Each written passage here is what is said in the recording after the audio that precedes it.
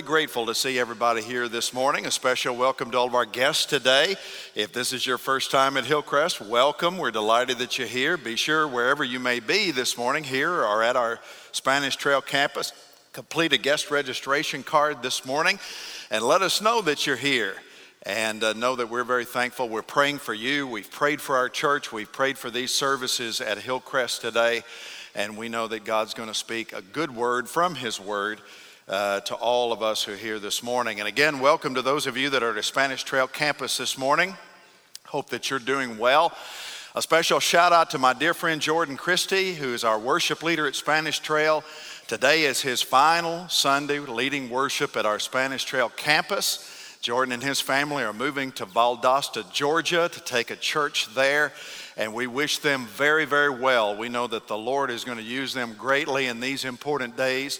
And so let's all of us together say thank you to Jordan for 4 years of wonderful ministry at Hillcrest. God bless the Christies. And a special welcome to those of you with us online today. We're in a series of messages on some of the loaded questions asked by the Lord Jesus Christ throughout His ministry.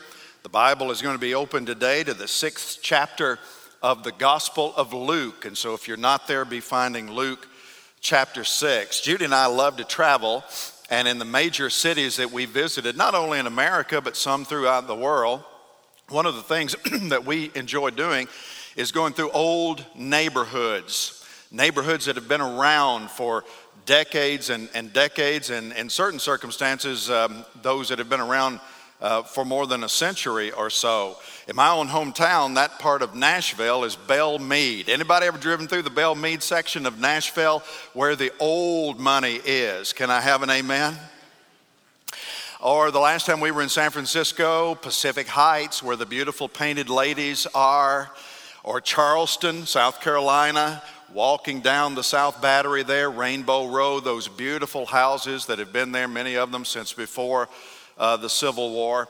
Regardless of where it is, Savannah or Georgetown in Washington or all these different places, historic part of San Antonio that I've stayed in before with some of the most beautiful homes in America, those that have been there for a while have stood the test of time. Many times we'll stand and we'll look at them and we'll think, my, what storms these homes have been through.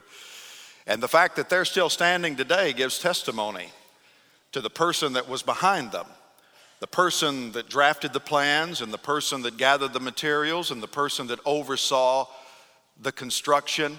Whenever you see those beautiful old homes that have been around for years and years and years, one thing you know for sure is that they had a builder that paid attention to the details.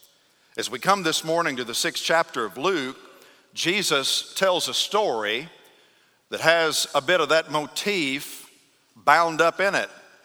It's a story of 2 builders, 2 houses, 1 storm that produced 2 different outcomes.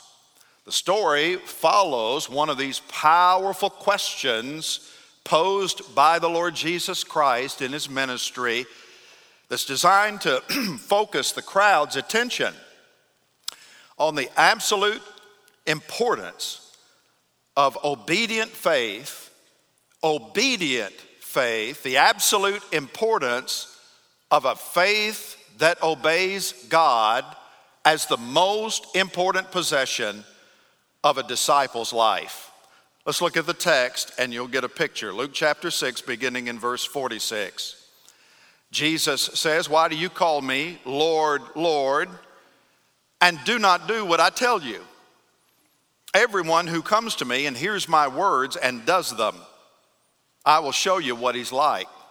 He's like a man building a house who dug deep and laid the foundation on the rock. And when a flood arose, the stream broke against that house and could not shake it because it had been well built. But the one who hears and does not do them is like a man who built a house on the ground without a foundation. When the stream broke against it, immediately it fell, and the ruin of that house was great.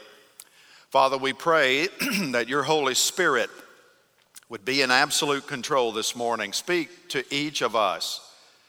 May his presence be real and his words be true, penetrating, transformative to each of us who are here today. We confess that we want to look, live, and act like Jesus Christ.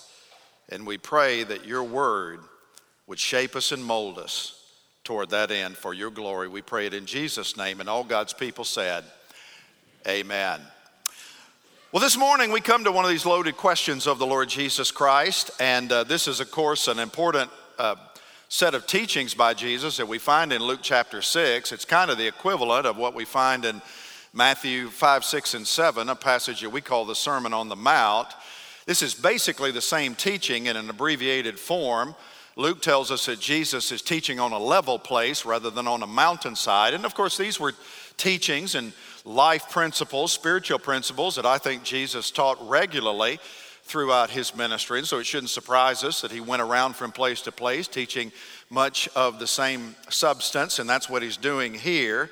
And this question is one of the most important that he asks in his ministry, which is why it's one of the dozen or so that we're pulling aside to spend some time on. And the question is posed before he even tells the story. He uses this question to set up this very familiar story that deals with the importance of obeying Jesus Christ as a testimony to the reality of our faith. And the question is this: why do you call me Lord, Lord, and do not do what I tell you? It's a very important question because it really describes how so many professing believers actually live their lives. There are many people, perhaps you know some, perhaps we have some in the room today, that make a profession, a verbal confession of Jesus Christ as Savior and Lord, but it's a lip service faith. They talk a big game, but their lives betray what they say they believe about the Lord Jesus Christ. Anybody ever observed that in Christian ministry or in the Christian church? We do it all the time. This lip service faith where people claim to follow Jesus Christ, but there's no pattern of consistently living in order to honor the Lord. It's almost like you're religious in form, but then once the service is over, you go out and you just determine to do what you want to do and live the way that you want to live without even giving a nod to the Word of God or giving a nod to this idea of living to actually bring honor and glory to the Lord Jesus Christ.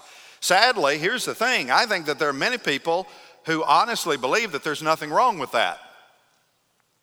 And that can be true for several reasons. One is because sometimes it's easy to get duped by thinking that as long as you're sincere about what you believe, that you're bringing honor and glory to God, but that's not true.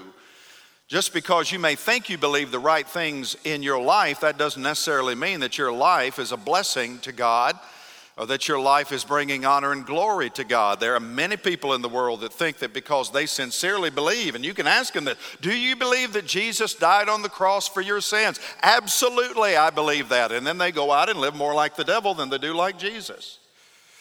They may sincerely believe in the work of the atonement of Christ. They may sincerely believe that Jesus shed his blood for the sinful condition of humanity, but they don't take consistently obeying Christ with any kind of seriousness whatsoever. The people who were on this flat place, wherever it was, listening to Jesus teach that day were people that deeply admired Jesus. They deeply respected the Lord Jesus Christ, and yet he feels compelled to give them this teaching. They respected Jesus for what he had taught. They'd never heard a rabbi teach like Jesus had taught, and they respected Jesus for his powerful works. Many of them had observed Jesus perform these great miracles and change human lives, and many of them, frankly, not only referred to Jesus as Lord, as Jesus indicates in the question here, it's emphasized. They didn't just call him Lord, they called him Lord, Lord, right? It's kind of a double emphasis. And of course, the word Lord stands alone because when someone is legitimately Lord, he's the boss, amen. He's in control. We acknowledge that, and we surrender and follow that leadership. And yet there were people that not only referred to Jesus as Lord, they referred to him as Lord, Lord. That's kind of the equivalent of what we would say King of Kings, right? It just emphasizes the reality of who he was. Not only was he a teacher, he was like master teacher. And so that's what this crowd, many of them referred to Jesus as. King of Kings, Lord of Lords, master teacher. And they were very sincere. They admired Jesus. They respected Jesus. They were moved by Jesus. But it was all superficial. It was all superficial. It came up short because it did not result in any transformation of their human life. It was all verbiage. It was all talk, all show, and no substance, no consistent life change. So sometimes sincerity can mask a genuine life transformation. You think you're all right with God just simply because of the words that you spout and what you may think you believe in your heart. For others, it's religious observance. I've heard it said many times, religion can kill a person, and it really can. You all know we're not about religion at Hillcrest, amen? Couldn't care less about religion. What we care about is having a personal, life-changing, transformative relationship with the God who gave us life. And so you got to be very careful about religious form as a substitute for being born again and for walking in a daily relationship with Jesus Christ. These people were religious people who were listening to the Lord Jesus Christ. Jesus is speaking to folks who took their faith very seriously, their religious form very seriously. And one thing he does not do in this teaching is he doesn't say that their adherence to their religious form, all the keeping of the law and all the keeping of the rules that they tried so hard to measure up against, he does not say that that was ever good enough to get God to accept them. That was actually standing in the way of real life change. In fact, that'd be the very thing that he would condemn most among the religious brethren of his day, among those who were faithful and religious to rabbinic Judaistic form. Jesus' greatest criticism was their rabbinic Judaistic form, because that had become a substitute for real life with God, which is always predicated not on rules, not on form, but on what? On faith. Real, genuine, life-changing, transformative faith. So that's kind of the purpose of this story. This story is here to help us understand the difference between shallow, superficial faith on the one hand and genuine, obedient faith on the other. And to help us with that distinction, Jesus first starts with a question and then tells a story about two different kinds of builders who build two different kinds of building. And the application of the story falls directly on every single one of us, even here today, because every one of us in the room is a builder of some kind. Everybody in here is building a career, you're building a family, you're building a life. If nothing else, you're building a future. There are all kinds of things that you're building with your life. And the kind of life that you build is directly related to the quality of construction that you put into it. If you put in the time and you build with quality, it's going to show. But if you cut corners, if you do it your way, it's going to show too. In fact, not only will it show now, when seasonal storms come blowing through your life, and they will, but it'll most obviously show when this life is over and you face the inevitable storm that the Bible calls the judgment. Now and then, what you intentionally build your life upon makes all the difference between survival on the one hand and an epic collapse on the other. Now, with all that as a backdrop, let's turn our attention to the story for a few minutes this morning and what's necessary to build strong homes, strong families, strong careers, strong lives. Let me give you 2 or 3 things to jot down in your notes this morning. First of all, notice this. Jesus is teaching that nothing's more important than building your life on the right foundation. That's the most obvious takeaway from this story. This is, of course, a story of 2 general contractors, 2 builders. They're both involved in building homes, presumably their own homes. We don't know much about these individuals, but what we do know is that they had radically different building philosophies, didn't they? In Matthew's version of this story, in Matthew chapter 7, Jesus describes one of these builders as a wise builder, literally a sophisticated builder. The Greek word for wisdom is sophos. We get our word sophisticated from it, and so the first builder is a sophisticated builder. The idea is he's a sensible builder. He uses just common sense to do the right thing to build his home in the right way. So this is a guy that he puts all the facts together. He measures the lay of the land, understands the grade, understands the weather conditions, knows whether or not he's in a floodplain. Then he makes a sensible set of decisions on how to build the house that he and his family presumably going to live in. That's the wise builder. And then on the other hand, there's the foolish builder. And that means a nonsensical person. The Greek word there is the Greek moros. We get our word moron from it. And so though I chasten my children whenever they would use words like idiot and moron, Jesus is going out of the way to say this guy's a moron. And you need to know it. He's not wise. That's the idea. He's foolish. Hence the translation. Nonsensical, flippant, careless, casual. And that's pretty much the fundamental difference in their approach. One built in ways that made good solid sense, the other did not. And the primary difference in their approach, of course, was found in how they constructed the foundation of their home. The wise builder, Jesus said, dug what? Deep. And laid the foundation. Cost a little more money, took a little more time, but he dug deep and laid the foundation on the what? On the rock, solid rock, firm foundation, anchored well. But the foolish builder built without a foundation. I mean, that is foolish. No foundation at all, man. This is just construction flat on the grade, right? He found a piece of ground and began to construct the frame right at the grade.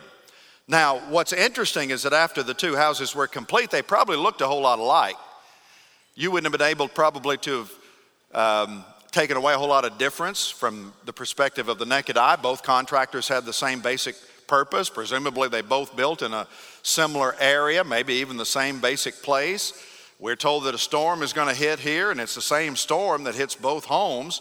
They probably used the same similar kind of house plan. They probably utilized many of the same kinds of components. The difference lay in what you could not see. In other words, the difference was what was below the surface, beyond what you could notice with the naked eye. One built on solid rock, but you'd never know that by looking at how pretty the house was from the outside. The other built on shifting, unstable, insecure ground. Now let me just ask this morning, because what we need to do is to take this principle and turn it inwardly and apply it spiritually. Jesus would have us ask ourselves this morning, are you building your life on the solid foundation of Jesus Christ? Maybe a better way to ask the question is to make it personal. What are you building your life on?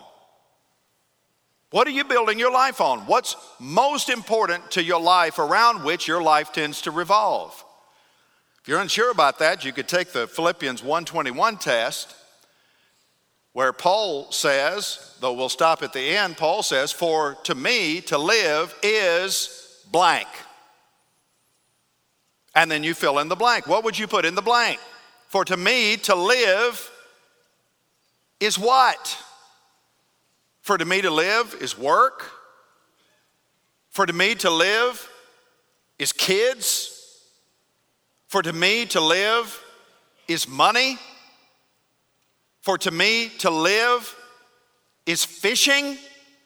Oh my, for to me To live is golf. I mean, what would you fill in the blank? What is it that your life revolves around upon which you are building your life?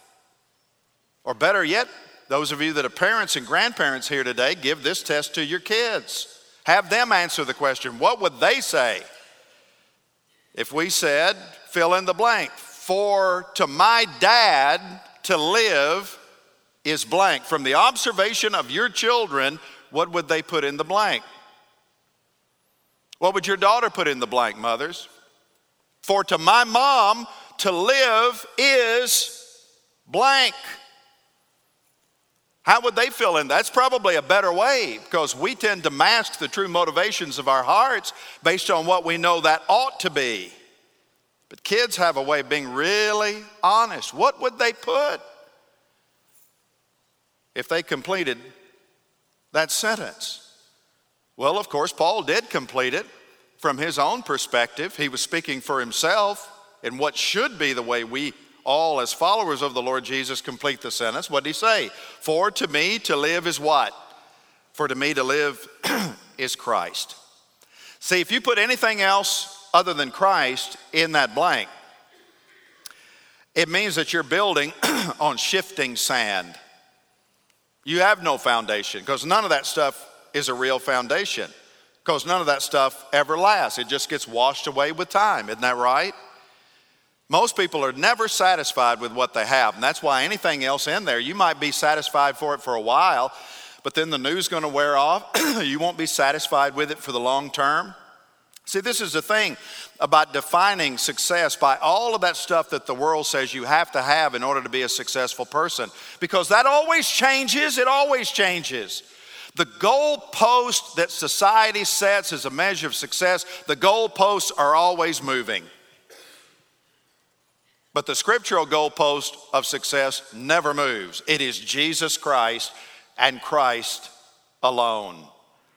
For to me to live is Christ. That's the foundation a wise builder builds his life or her life upon. And because the Bible says it, 1 Corinthians 3 and verse 11, for no other foundation can anyone lay than that which is laid, which is Jesus Christ. There is no other foundation. Not that will stand the storm ultimately that we will encounter when we stand one day before a holy God in the judgment. So a life that lasts means you better build on the right foundation. And the only solid and dependable foundation is the solid rock, who is Jesus Christ. Anything else is shifting, silty, shaky, unstable, undependable sand. So make sure you're building on the right foundation. Second, blueprints are meant to be followed. That's a second takeaway from this passage. There is a master design. It comes from the master designer, and God doesn't want you to take the master plan and cast casual glances at it. He wants you to know it inwards, outwards, from top to bottom, and then organize your life around his master design. Jesus is not only comparing two kinds of builders here, but the larger point that he's making is that these men represent two kinds of people, both of whom would profess to follow after Jesus Christ. Both have been exposed to the gospel. Both of them actually have some kind of verbal profession so as to communicate that they follow Jesus Christ as Lord. Both of them would say about Jesus, he is Lord, Lord. But the strength of the person's foundation is found, Jesus says, in not what they say about him, not what they profess about him, but what that person does with the gospel that they hear. Or to put it in building terms, that the reality of that person's faith is found in the care and concern that they put in following the designer's master plan. Now, both these builders heard the word of God, but that's only half the story, and you do have to hear the word of God. And you do have to have a verbal confession about Christ. Isn't that right? Romans 10:9. If you confess with your mouth Jesus is Lord. So that does have to be present, but it's not just that. The one who builds on the sure foundation is the one who not only hears and the one who not only professes, but the one who does what? Say it out loud. The one who obeys. That's right. That's the critical factor. Jesus says in verse 46, why do you call me Lord, Lord, and do not what? Do not do what I tell you. Everyone who comes to me and hears my words and does them, I'll show you what he is like. And then he goes on with the story. So building a life that lasts, building a home that lasts, building a marriage and a family that lasts, always involves following the blueprints. You got to follow the blueprints, the designer's instruction. And to make that clear, who is the designer? The designer is God. It's his instructions, not your plans that matter. Man, I could preach a sermon on that right there. How we often substitute our plan for God's plan. That's what Jesus said to his mother in the first miracle he ever did when he changed the water into wine. And Jesus, his mother Mary, comes to him and she says, they have no more wine. And then Jesus turns and says, woman, what does your concern have to do with me? Because he knew that Mary was trying to force her plan on him.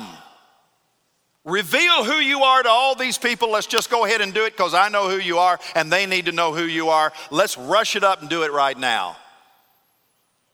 It was her time, but it wasn't God's time.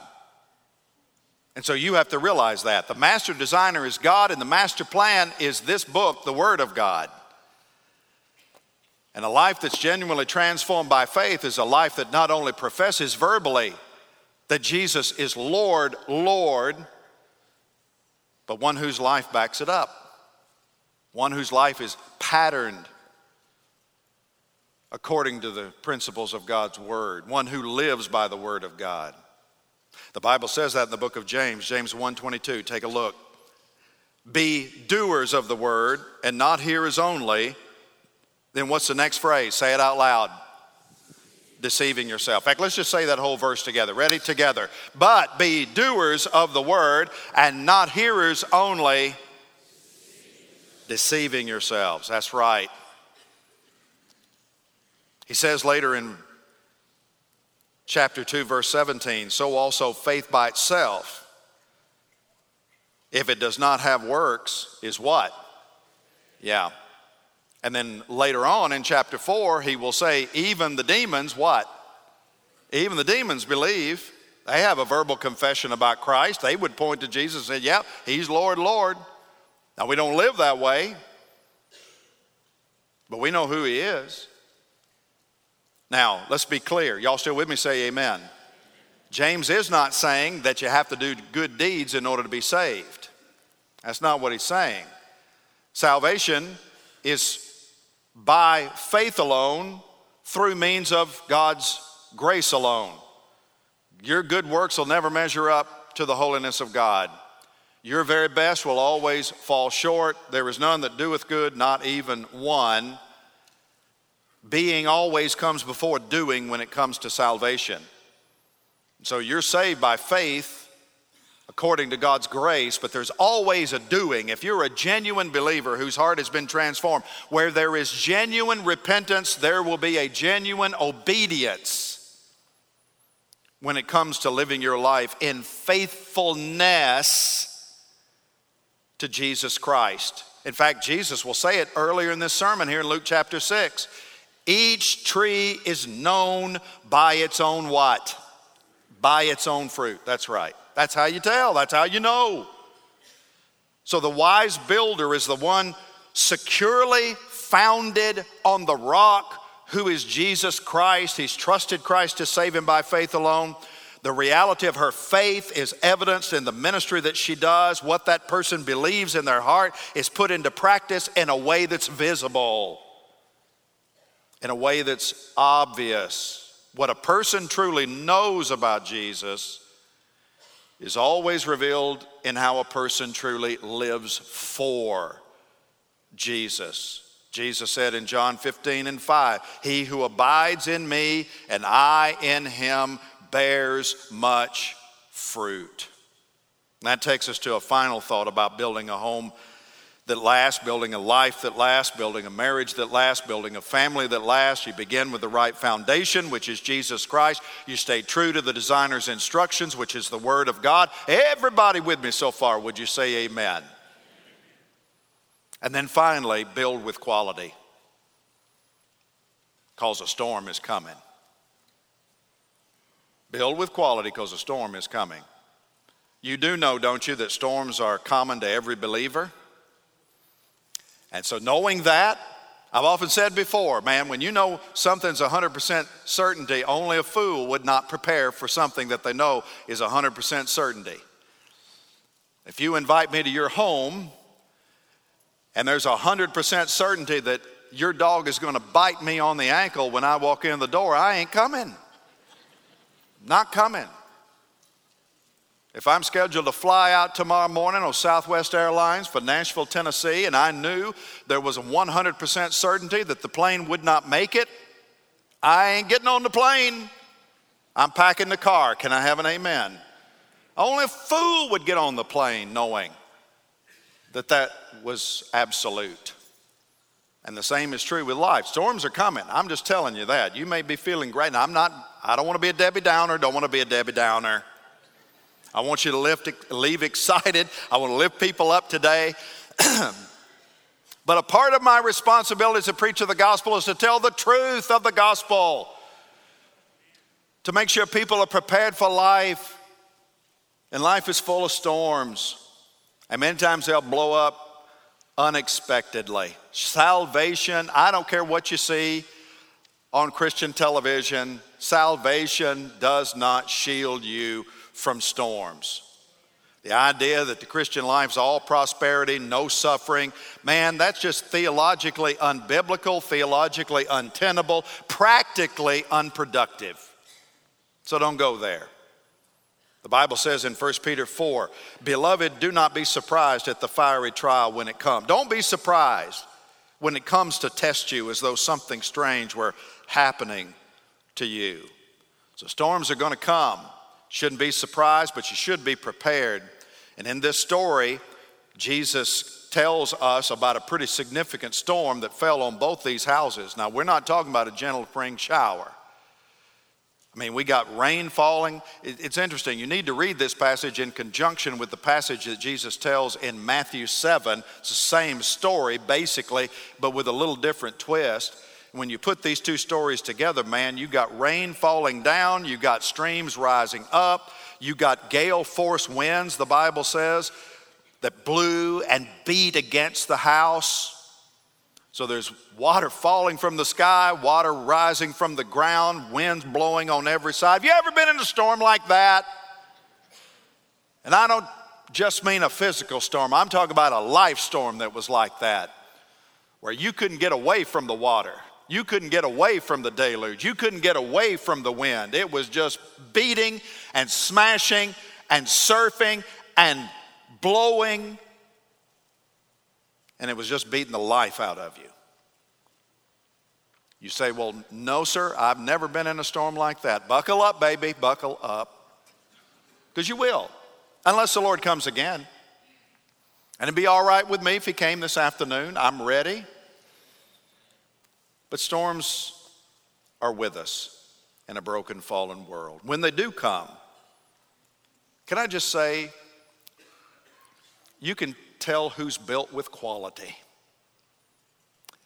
And you can tell who's cutting corners in terms of the way they build their life. Because storms reveal the integrity of your structure. They reveal the genuineness of your faith. Only a storm can reveal how mature a person is in their walk with Jesus Christ, whether or not they've legitimately built on the rock or whether they've built on sand. Now, this Mediterranean storm proved the integrity of those structures, didn't it? Or the lack thereof. Because there was one house only suffered minor damage. The house that was built by the wise men. Only a few shingles gone. I mean, it got knocked around pretty good. some shingles gone, maybe a shutter or two blown off its hinges, but it still stood strong. The structure was fine. But then the consequences were far more severe for the builder who'd cut corners, because the storm, same storm, hit his house, same intensity, same force. But because he didn't think the foundation was all that important, he didn't think the foundation really mattered all that much. The ground shifted during the storm, causing the entire structure to collapse. That's what Jesus says in verse 49. When the stream broke against it, immediately it fell. And the ruin of that house was great. I've seen it happen many times over the years in the house of God. So have many of you. Somebody will come into the church, they'll get established in the church, they'll start out strong, they've got a wonderful house, man, they look good on the outside, they're moving, they're shaking, they're blowing, and they're going, beautifully designed. But later on it's revealed they really didn't have much of a foundation. We didn't know it because all we could see was that exterior structure, and at first that looked pretty good, but then when that storm hit, everything changed, because when that storm hit, they kind of got blown away, and when they got blown away, they fell away. You never see them again. And the reason that happens is because they were building their life on something or some things other than Christ. And when the other things could not help them through the storm, and they will never be able to do it, in their disillusionment, they walk away because their life really had no foundation. But again, I want you to be sure that you notice the larger context here, because it's not so much building so as to withstand these seasonal storms that we all experience this side of heaven. I think Jesus has a larger point that he's teaching to this crowd and then to us.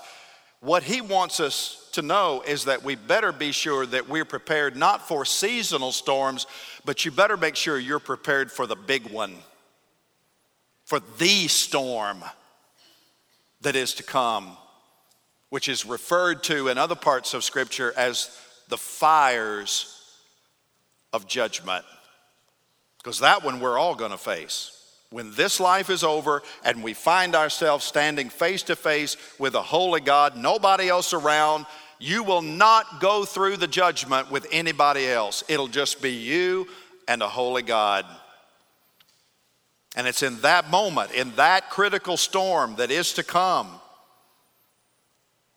where the integrity of your life will finally and forever be revealed. And it'll be obvious to the one who's doing the evaluation. Now, there's no question, again, you have to confess Jesus is Lord. You have to confess it with your mouth in order to be saved. But if you confess Jesus is Lord with your mouth and fail to obey him with your life, at the judgment of Christ, that confession will be revealed as an empty confession, and you will not be able to withstand the storm that is sure to blow on that great and marvelous day. Jesus was very clear in Matthew 7, not everyone who says unto me, what? Lord, Lord, will enter the kingdom of heaven, but the one who does the will of my Father who is in heaven. Let me tell you what Jesus is saying there. What he's saying to us today here at Hillcrest is, you can say you believe the Bible. You can say that you've trusted Christ and his cross. You can say that you even call Jesus Lord, Lord, and you can still, having done all of those things, end up in the darkness of hell when it's all said and done. Because Jesus made it clear that at the judgment he'll declare even to some preachers and to some healers, depart from me, you workers of iniquity, I never knew you. Let me just say it this morning. to confess Jesus as Lord, Lord, and then fail to follow him with obedient faith, to fail to follow him and to give glory to him with your life, is really not much different than what we might call a Judas kiss. Judas kissed the Lord Jesus Christ, confessing him with his mouth, but his life made no difference. And that's what you don't want to do in the kingdom of God. You don't want to honor him with your lips, all the while having a heart far from him. So let's not be naive. Storms are coming, including the big one. And when it does, let's make sure we built our life on the right foundation. Make sure that we're living not with a lip service faith, but with real, genuine, repentant, life-changing, obedient faith. Let's make sure that we can legitimately say, on Christ, the solid rock I stand. All other ground is sinking sand. This is God's word, and let all who agree say amen this morning.